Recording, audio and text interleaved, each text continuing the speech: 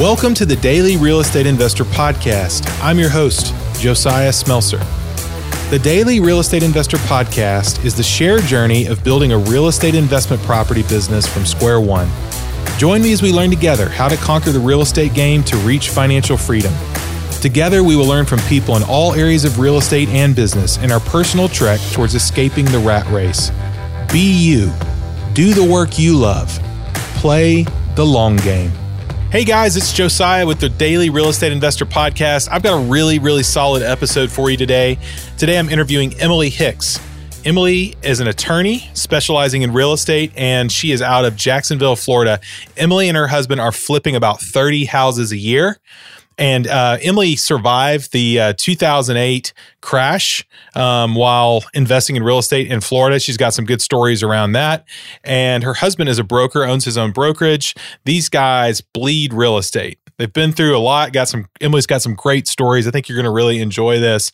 She's also got some really good advice for setting yourself up for success from the legal perspective, as Emily is an attorney. So, guys, I think you're going to really enjoy this. Sit back, take some notes on this. And just a side note, my business has been really going like gangbusters. We have purchased our 5th property this year.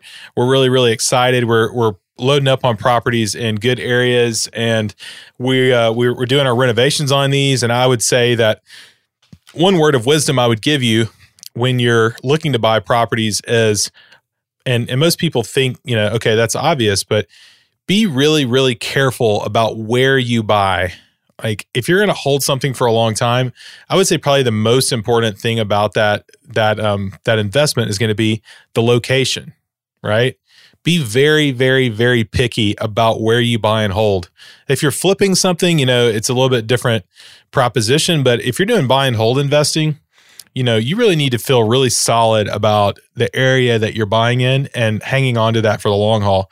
And, really dig into what you think the area is going to produce for you appreciation-wise, because the difference in an area appreciating, 2.5% a year versus 5% a year is massive when you hold something over the course of 25 or 30 years. So really pay attention to the area you're investing and know your areas very well. All right, without further ado, sit back, relax, and have a rotten time. Emily, thanks for coming on the Daily Real Estate Investor Podcast. I'm excited to have you. Thank you so much. I'm excited to be here with you. This is going to be great, guys. Emily and her husband are in the flipping business. They're doing about 30 flips a year, and she's got a lot of real estate experience. I think you own some commercial properties too. Is that correct? We do. We have a little bit of commercial, but the bread and butter, it has really been single family homes. Very cool. And then your husband owns a brokerage, and you are an attorney, and you own your own law firm, and you focus on real estate law. Is that correct? I do. We do real estate, estate planning, business planning, and title. So I think between the two of us, we have pretty much everything covered but mortgages. You guys bleed real estate. We do. We really do. It wasn't planned that way. I mean, everyone thinks, oh, you guys just have it all covered, but it just sort of evolved, into being. So I love it. When are you starting your mortgage company? Next year. Oh man. Well, I'm excited to dig into how you built this flipping business. And I know, when we were kind of going over your past earlier, you guys were doing this a while back. And then I think, you went through the 2008 dip that a lot of us went through. And I'd love to hear about that and just kind of some things you've learned, any stories you'd be willing to share. And just feel free to dive into the whole flipping thing.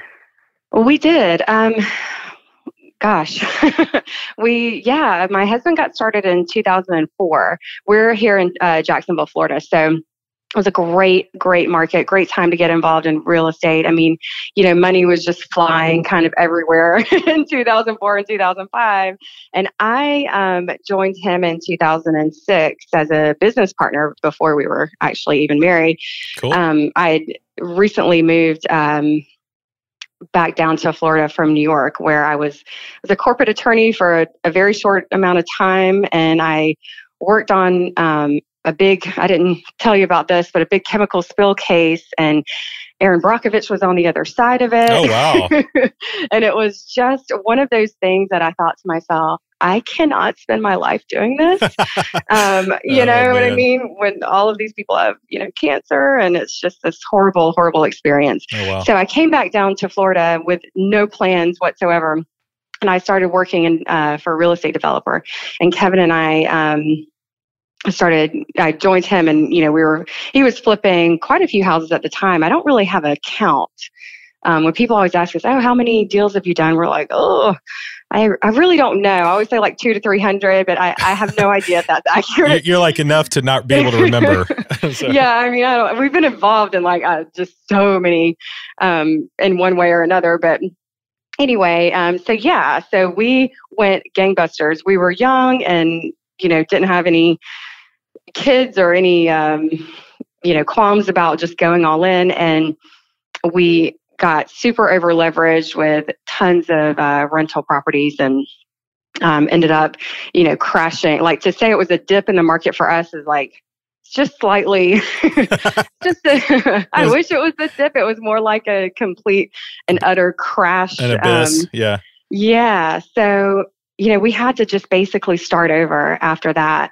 And what we did was we pivoted and started doing into the default market. So I started doing short sales. We just kind of took everything that we could get to survive, at that point. And we learned a lot. And it was, totally the school of hard knocks, but I'm really grateful for it after the fact because, I think when you go through something like that, you feel like, well, okay, the worst has happened. So I can just kind of get on with it and, sure. And rebuild. So that's what we've been able to do. And, we were lucky enough during that time with the default market, Kevin got into some REOs and I was, in short sales and things like that. And we met people that wanted to, build rental portfolios that had the forethought to think, okay, this is a really good time to be buying up everything for super cheap. And so he started building rental portfolios for people in that market. Very cool. And and that's how we actually got a lot of our funding that we use still today is through those people that we met during that period, that now just want to, they may still have their, rentals, but they also just, want to lend money and things like that. Sure. So, did you offload all your rental properties during that time? We did. Did you hand the keys back to the bank, or how did you get rid of them? Yeah, we had to short sell them. We were so out of our depth. That sounds really, really stressful. It was very stressful. What was really awesome about it too, and I'm being super sarcastic, is that we got married during that time.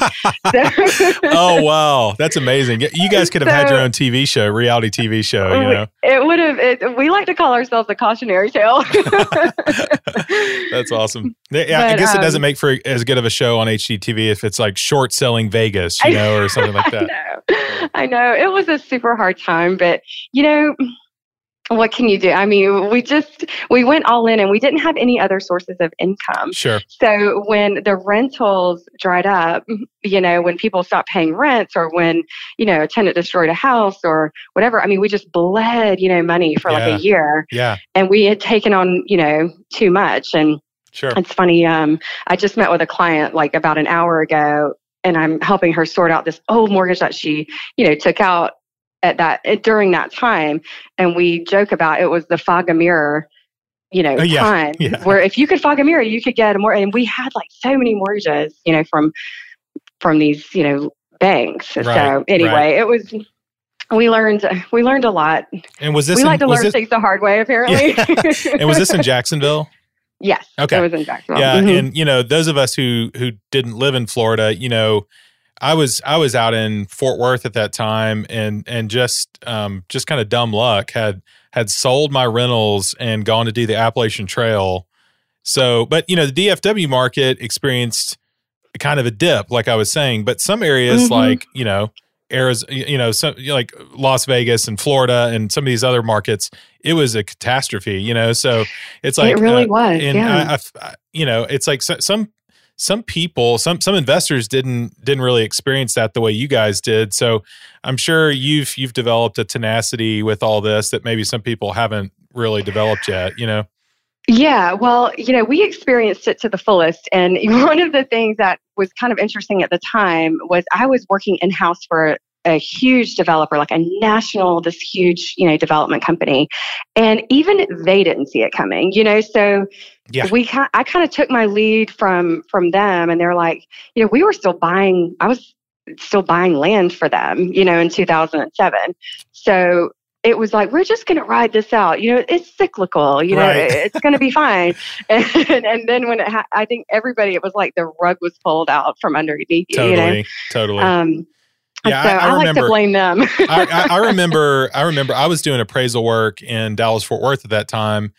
And we were just daily getting appraisal orders for cash out refinances on these properties. I'd go out to the property, and the owner is just basically telling me that they're wanting to pull out as much cash as they can to go buy, more properties or go on vacation or whatever. And it's like the property's already over leveraged, and it was just crazy because I could just tell that, something's not right here. And then I had friends buying properties that really couldn't afford to buy the properties. Like I knew their income, and they were going and buying these massive houses. And I'm like, how can you afford this house on $40,000 a year of income? Like this doesn't make sense. Right. And then, and then we saw kind of what happened. So it's like the fog and mirror, thing was going on out there as well. But For okay, sure, so tell us, so how did you recover, and how did you get into how did you figure out how to flip 30 houses a year? Because that's substantial.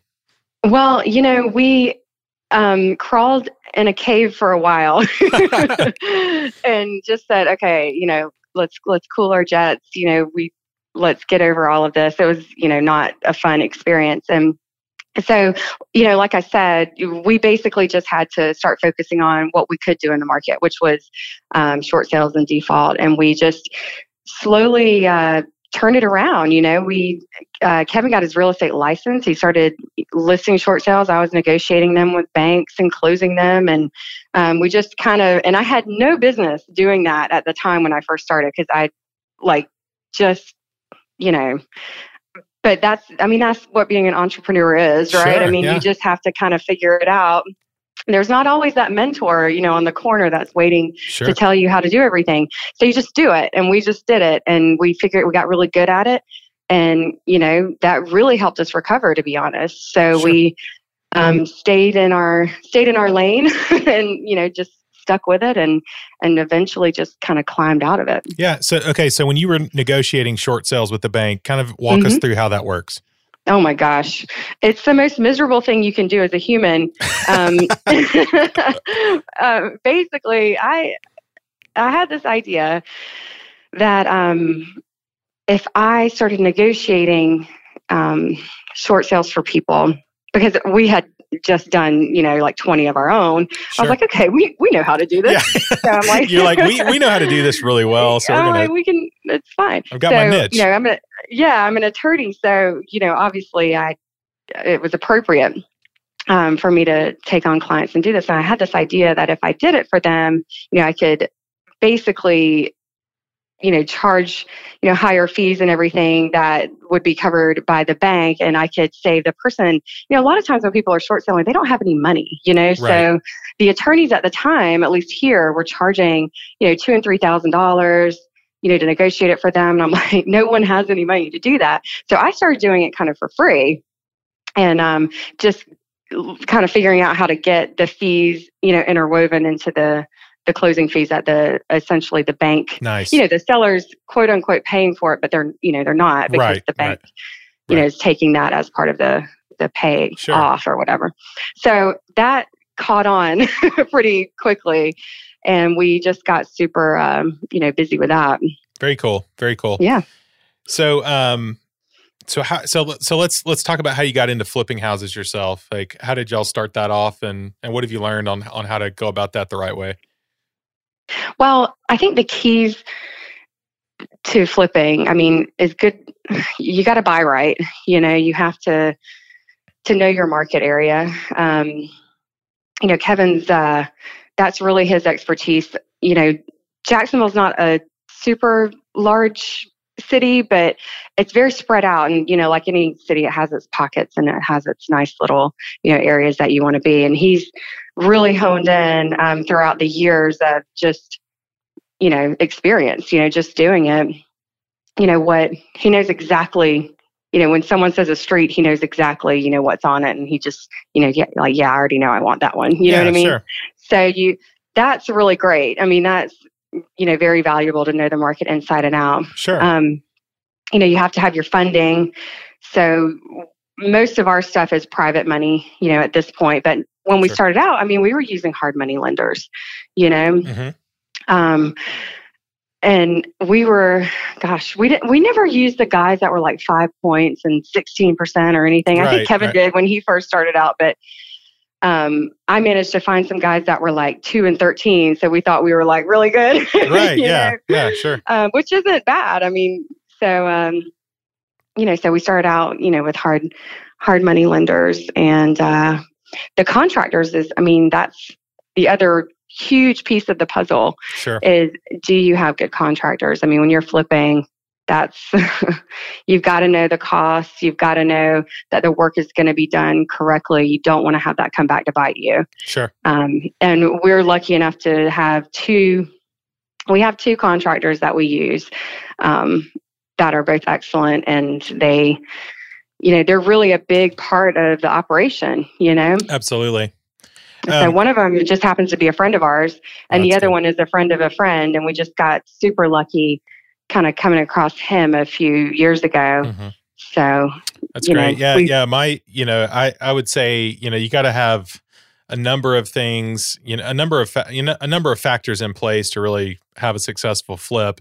One is, if you don't have good contractors, I mean, you can buy right, and then just the whole thing can be a massive mess, right? If you get contractors that just come in and don't finish the job, or start charging too much for things, or we've had contractors, basically steal from us. We've had contractors come in that aren't, don't really know what they're doing, and I would say we'll take responsibility for not properly vetting those guys. At the end of the day, it's like you got to take responsibility for what doesn't work, but it's like the contractor is such a massive piece. You got to find the right deal. You got to be able to turn it around. Then you got to have the funding piece in place. And it's like, and then you got to nail your comps down, and know the value of the whole thing. But okay, so, how did you scale up to doing 30 a year? I'm curious about that, and how many do you guys have going at once right now? That's a good question. We normally have like 4 or 5 going at once. Nice. Here's the thing. I'm not trying to be coy.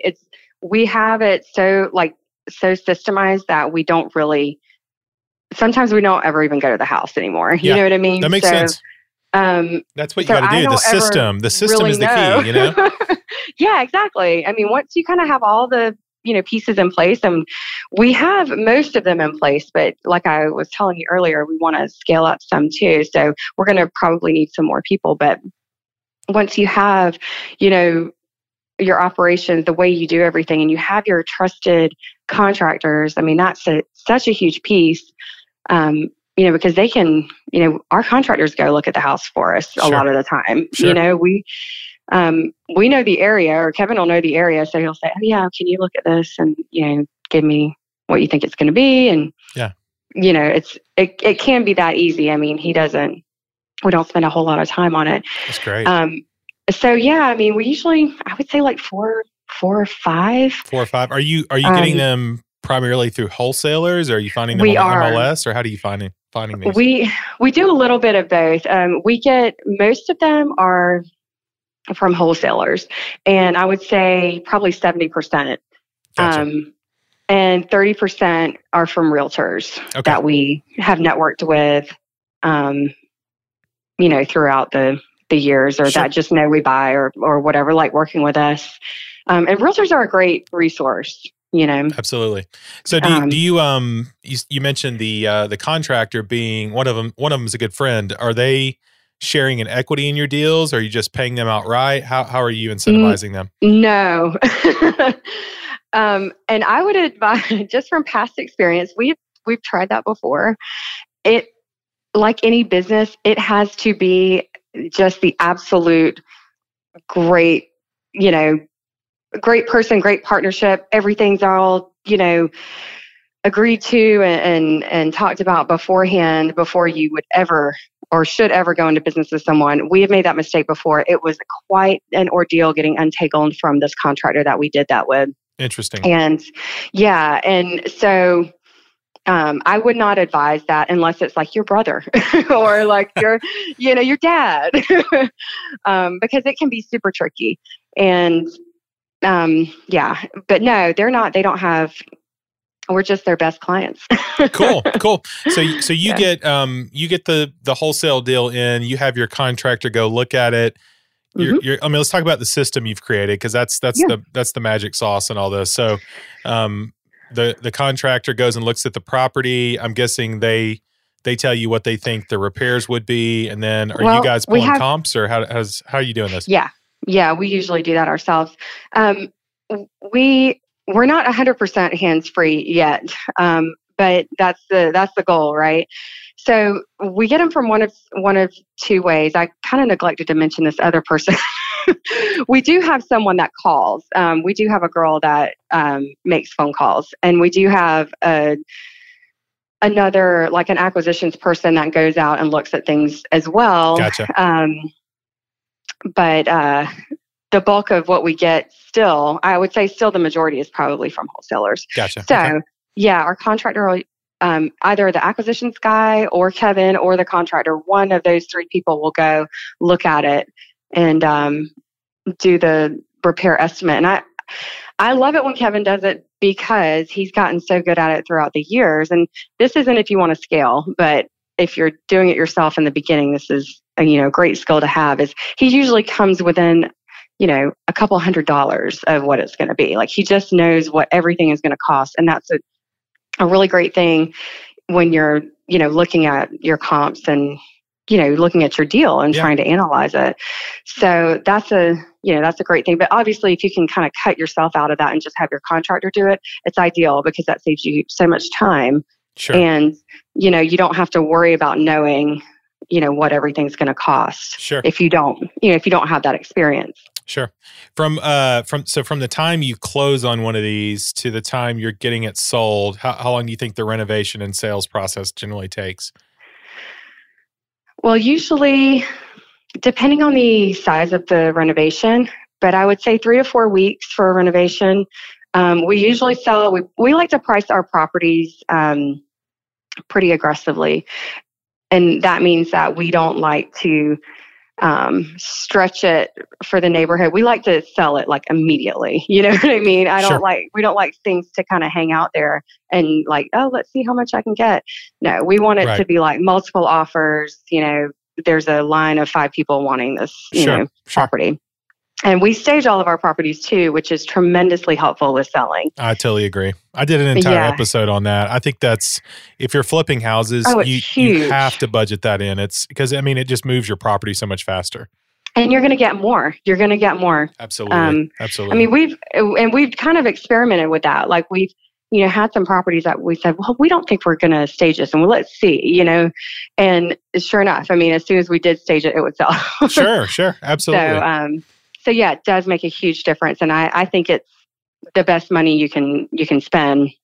Sure. Especially on an older house, because it tends to hide those little, those tiny little defects, that they may see if there wasn't beautiful furniture in there. But, well, and I was talking to the lady that's been staging our properties, and she was saying she had a client that was having trouble selling their house, and they brought her over and said, we're having trouble selling this. And she gave them a price on staging. They said, oh, we don't know if we want to do that. It's a lot of money. It was like, $1,500 or $2,000 or something. And they said, well, we thought about just replacing the flooring in the kitchen. And she was like, I almost guarantee you that if you'll stage this instead of replacing the flooring, it'll sell. And they're like, all right, we're going to give you a shot. So they brought her in and she staged it, and it sold like almost immediately. And like, I would say, we had the same experience. Like, we had one that we had renovated that was beautiful, and it just sat, and then we got it staged, and then it sold, It's like Yeah. the staging will move stuff for sure. And I do think you get more for it. So, okay. So You really do. like 3 or 4 weeks on the renovation. And then let's say you price it aggressively and it goes under contract, the first week. And then most people want, 3 to 4 weeks to close. So are you typically going start to finish in a couple months? Is that generally? I would say 3 to 4 months. 3 to 4 months. Okay. Okay. Yeah. Cool. Cool. I would say 3 to 4 months. So, and what do you guys just on average? What do you average profit wise per flip? Would you say? Well, we kind of take a different approach. I know some people will do it like, ARV and like, I'm sorry, my phone's beeping in, do the ARV and all of that. But we really look at it more like profit margin, like 15%. Yeah. So if we right now, because it's tight as far as like the prices that we're paying, which is why we're now going direct to seller again. Yeah.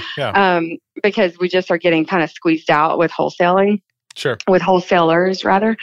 So we're going back to direct to seller just as a necessity. We didn't want to, but we have to, because those margins have gone down to more like 10%, but usually we like to be at the 15%, right. At least. So on a $200,000 house, you're making 20 to 30,000, something like that. Exactly. Mm-hmm. Very cool. Very cool. Yeah. That's the goal. Yeah. Of course. Sometimes better, sometimes less. But very cool. So you built the system and now you're doing around 30 a year. That's incredible. So tell me about your goal of wanting to do more. What are you trying to scale up to? We would like to be at the 100 a year mark. And that's kind of just an arbitrary number. It doesn't really we don't have any real meaning behind it as far as like, but I think that's probably, our goal, just to be transparent, is kind of going from where we are to to 7 figures. That's a year. That's where we want to be. We're hoping 2020, we'll probably hit it. That'd be incredible. Wow. That's the goal. 7 figures off flips. That would be absolutely phenomenal. So what, when you get to that point, what's your game plan? Are you investing in buy and hold rentals, or what's your strategy with all this? Yeah, I think we're looking at doing a little bit of everything. We buy and hold some now, but we definitely want to scale that up for ourselves. And, one of our strategies as well is providing turnkey rentals to investors that are in other parts of the country that they can't, they can't really invest in rental properties where they are. Like, for instance, we have some investors in Boston.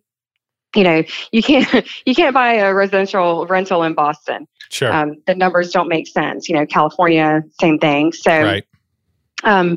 We're really looking to probably double down on that that business model, because it's been working really well for us this year and last year, and we really enjoy it.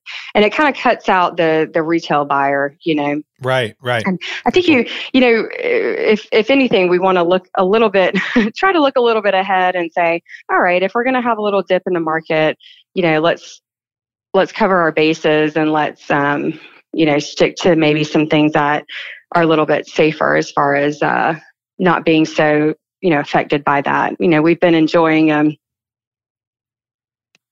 really good market for a while, and absolutely, there is gonna be a little bit of a dip at some point. Sure.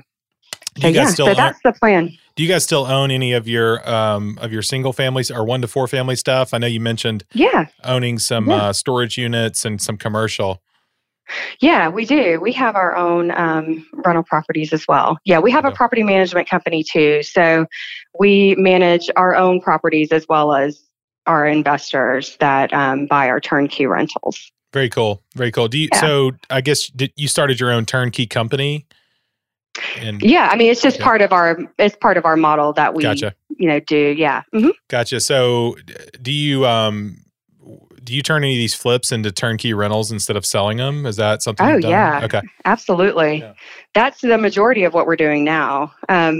Just, it's like I told you earlier, we had just gotten our appraisals have just been slashed, Yeah. during the past several months, and we're just kind of over it. We're like, well, we have this other thing that we're doing that's really working. So Yeah. why aren't we doing more of that? Yeah. You Yeah. know? Yeah, for sure. So yeah, you constantly are kind of, when you're in your own business, like you get so in it that sometimes you don't really step out of the, 10,000 foot view. And Sure. so we had to kind of step back and say, wait a minute, what do we really want to be focusing on right now? And Right. so we've, refocused on really building that part about it, that side of the business out. Sure. More so than like retail flipping. Mm-hmm. Yeah. So Emily and I were talking. I'm an appraiser. I have my certified general license, and we were talking about how kind of the elephant in the room on all this stuff is the appraisal. And a lot of times you'll buy your deal from your wholesaler, you'll pull your comps, and you'll know your numbers, and you'll go in and rehab the property and go to do your refinance, or somebody will come in to buy it for what you had it listed for, and then your appraisal will come in low, and you're like, it can really throw a wrench into the whole situation. And anyway, we were talking about that, and that's something that we've run into as well. But sometimes the appraisal will come in high, sometimes it comes in low, and we've kind of learned to kind of hope for the best, but to expect the worst on the appraisal, and kind of expect to leave a little money in our deals. Absolutely. On the refinance side, sometimes we were able to refi completely and get all of our money back and go do more. But it's the appraisal is kind of like it's kind of like the linchpin to the whole thing, it really is. And I know we were talking about this earlier. Like it's always a question mark, and I think a lot of that has to do with the appraisers that have been around through the crash. Yeah. They took a lot of heat during that time. Yep. There's a lot of lawsuits. There was a lot of stuff going on. It was just a crazy time. So I think, from their perspective, they maybe just are a little bit gun shy of overvaluing, property. And I totally understand that, but it can be super frustrating when, your value is slashed and there's not a whole lot you can do about it other than contest. And like we were saying, I haven't had any luck with that. I mean, we may have gotten one, maybe one in all of our years of doing it, adjusted, but yeah, there's and I was doing appraisals. I started doing appraisal in 2004. And so, I was one of those appraisers who experienced that whole crash. And there were a ton of appraisers that really got nailed. And, I was blessed and fortunate not to deal with any of that. But I was it made me very, very thankful that, from 2004 to 2008 that I was doing stuff the right way and wasn't cutting corners and trying to make people's values and that kind of thing, just always appraising it for what it was worth, And I think that's actually a good segue into the legal side of all this, which you're an attorney that specializes in real estate, and I wanted to get your advice on some of the the common questions people have on investing in real estate and how to set themselves up for success on the legal side and protect themselves. Yeah, absolutely. I mean, I'm very passionate about this because there's a lot of bad advice out there. There are a lot of people, well-intentioned people, good people that are, telling people that are just getting started, oh, don't worry about this. Oh, don't worry about, forming your LLC. Don't worry about the kind of contract you use. And, as someone who has seen the dark side of that in more ways than one, definitely worry about those things. I mean, you're working hard to keep everything that you've got, number one, and your future earnings, I mean, the first thing that you should be doing is forming an LLC. And I know that a lot of people don't have a lot of funds to work with a lawyer, but, do it, go to courtnet, .com, just get that done. There's a lot of cheap ways to do it, that, I would say definitely that should be the first thing on your list, because you don't want your personal assets to be the subject of a judgment. You know what I mean? Sure. I mean, a lot of people, they're buying and selling properties in their personal names, and it's just a terrible idea. So what, I mean, the most common legal question I get, and I'm not an attorney, so I always say, go consult a real estate attorney. But the most common question I get is should I form an LLC for my investment properties? And when do I need to form one? Is there a certain number of properties, that I need to hold in an LLC before I start another one? What can you tell us on that? Yeah, well, here's what I would say. I mean, the strategies are a little bit different, depending on what your risk tolerance is. Sure. And for myself, like I would say I have maybe a higher risk tolerance than some people. I do see a lot of investors that I work with, they'll want to set up an LLC per property. And that's fine. You can do that. That's going to be a bit of a headache when tax season rolls around. Oh yeah, absolutely. And I actually just had this conversation with my CPA like a couple weeks ago.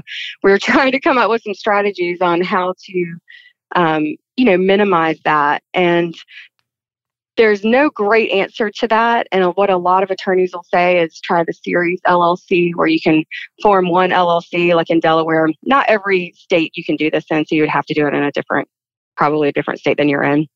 But attorneys like myself who, I live in Florida, so Florida doesn't have that statute. We can't, I wouldn't say form an LLC somewhere where you don't live. So what you want to do is form your LLC.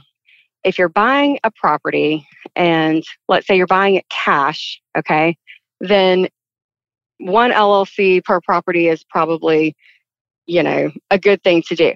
If you're going to leverage the properties, let's say you're going to buy them cash and you're going to refinance, then your risk is a little bit lower, because you got to really look at it like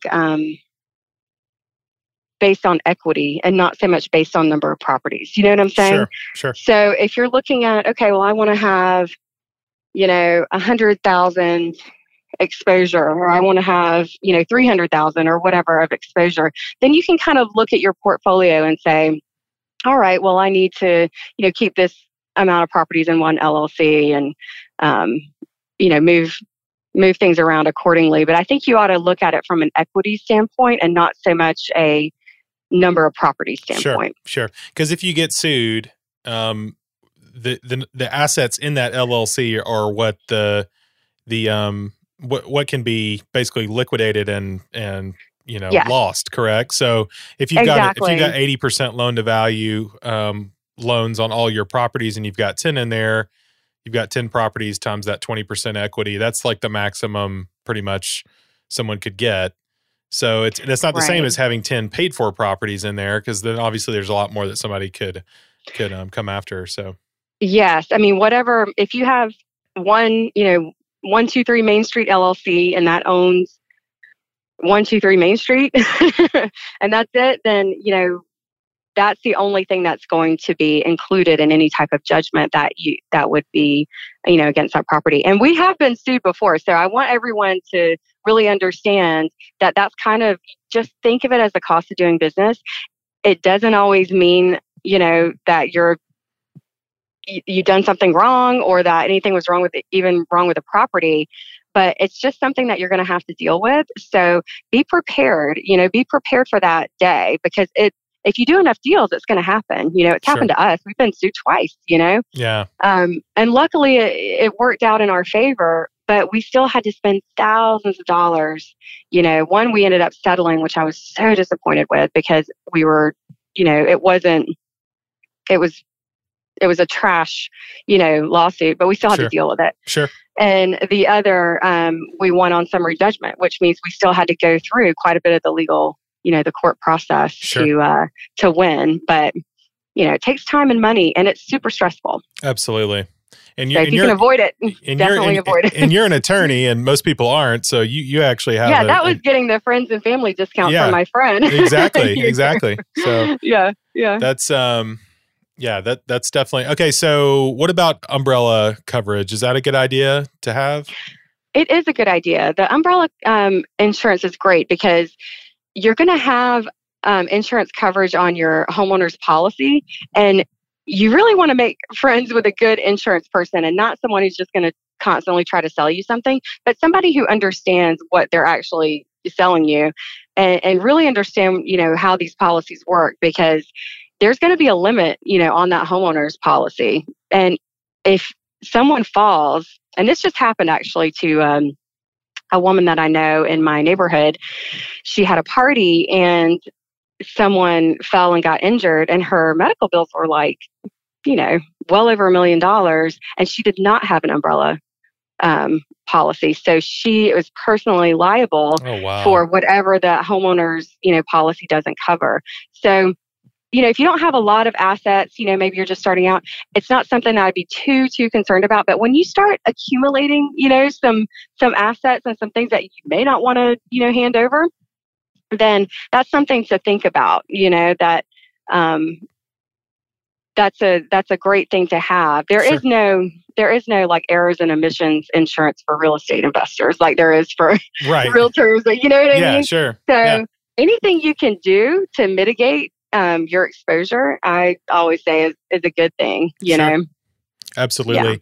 I was thinking back to the LLC point we were discussing.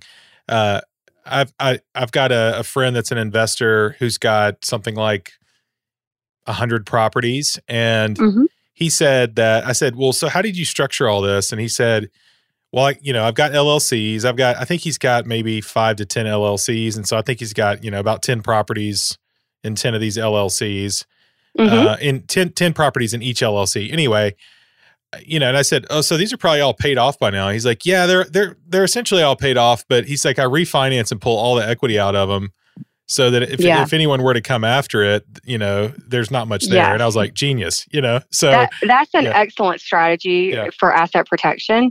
One of the things we like to say, if you're starting to accumulate some assets and you want to, make sure that you're not, you're doing things the right way. I mean, it's like own nothing and control everything. And I can't remember who exactly said that, but it's so true. And there's a lot of other strategies that you can use, with LLCs, but also, with things like land trusts and other types of trusts that you can set up, more so for privacy purposes and to have that appearance of owning nothing. So, some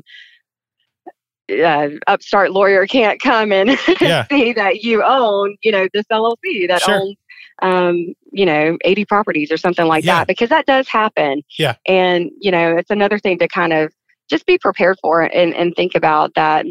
Okay. Let me ask you a question that I've never heard anyone discuss, and I'm curious about what your advice would be. Sure. I mean, I know we're running out of time here, but, when it comes to your primary resident, let's say you're a real estate investor and you're a successful investor and you've got some substantial assets and equity and you're trying to protect yourself. And let's say you got your house paid off, right? What's a good way to protect your primary residence from a lawsuit and somebody coming in and trying to basically access that equity you have? Well, you're going to hate this answer because it's such a lawyer answer, and it depends. Okay. And the reason it depends is because, for instance, I'll give you the example for myself. Like, I own my personal residence. It's in mine and my husband's name. Normally, I wouldn't say own property in your personal name, right? I just kind of went on this whole thing about it. Right. But when it's your personal residence, and if you live in Florida, we have super strong Florida constitutional protections of our homestead. We have an unlimited exemption for your personal residence. That means if I own a $10 million home free and clear, no one can ever take that from me. Gotcha. You know what I'm saying? So that's kind of another strategy, depending on what state you live in and what your state law is, that you can, use some of that to your advantage as well. But, there's a lot of really good strategies with protecting your assets. I mean, I even know people, and I haven't done this yet, but I'm so going to do it, is when they have paid off properties. I mean, you can create your own, another LLC and loan yourself the money to to put a mortgage on that property. It doesn't have to, you know what I'm saying? Yeah, absolutely. Because the whole point, of doing that is for asset protection. Totally. I love it. Or unless you want to, free up some capital, like that's another thing too. Yeah. But yeah, with your personal residence, I mean, like I said, I can't speak for every state, but in Florida, I mean, for sure, the Florida Constitution is so strong with spouses and with children that even if I deeded it into, a trust or something like that, the Florida Constitution is going to override anything that we could do. Cool. So what I would suggest for people that live in Florida, if it's your personal residence and you have minor kids, keep it in your personal name. When the kids are out of the house, you can go ahead and put it into, a trust, into a living trust that you're creating for estate planning, so as to keep all of the wonderful, property tax exemptions and things that you can get here. Very cool. Yeah. Good stuff. Okay, let's quickly go into our random time for random questions. All right. Okay. Here's one for you. Do you watch the show The Office? Yes. Who's your favorite character and why? Oh my God. I love Michael Scott so I do too. much. Gotta love Michael Scott. It's so hard. It's so painful and wonderful.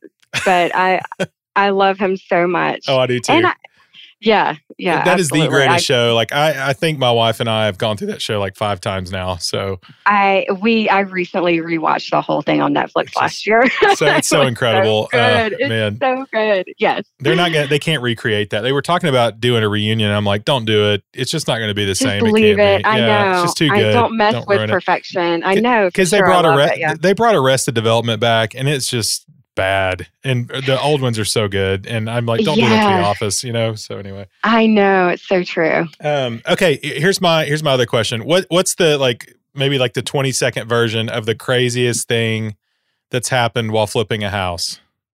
Oh my gosh. Outside of the entire real estate meltdown that you guys experienced, what's been like? Have y'all had anything just crazy in a property happen? We have. We had, unbeknownst to us, we had a guy blow up our house that had a meth lab in it. That would qualify. Yeah, it was this huge, tall, former basketball player. Okay. And he always paid on time. So we were like, whatever, whatever. And then we got this call from the sheriff's office. He always paid in cash. Yeah, he did. And we didn't really think anything. This was back in the day, probably 2007. And yeah, we got a call from the sheriff's office that the house was on fire. We're like, what in the world? We're like, oh no. And you immediately think, oh my gosh, is anyone injured, or was it the wiring, or no, it was a meth lab. Wow. So yeah, that's probably one of the craziest. I'm guessing insurance covered it, or what happened? Yes. Yeah. Wow. Luckily we had some insurance on it, but Kevin, another really funny one that he did, so in Florida, we have a lot of hurricanes, and he had gotten, he was closing on this property on the Friday, and he didn't get in. A lot of times you'll get insurance the day before he'll wait till the last minute sometimes. Sure. Well, there was a hurricane coming. So I don't know if you guys experienced this, but no insurance company is going to bind a property, when you're about to get hit by a hurricane, no matter where you are in Florida.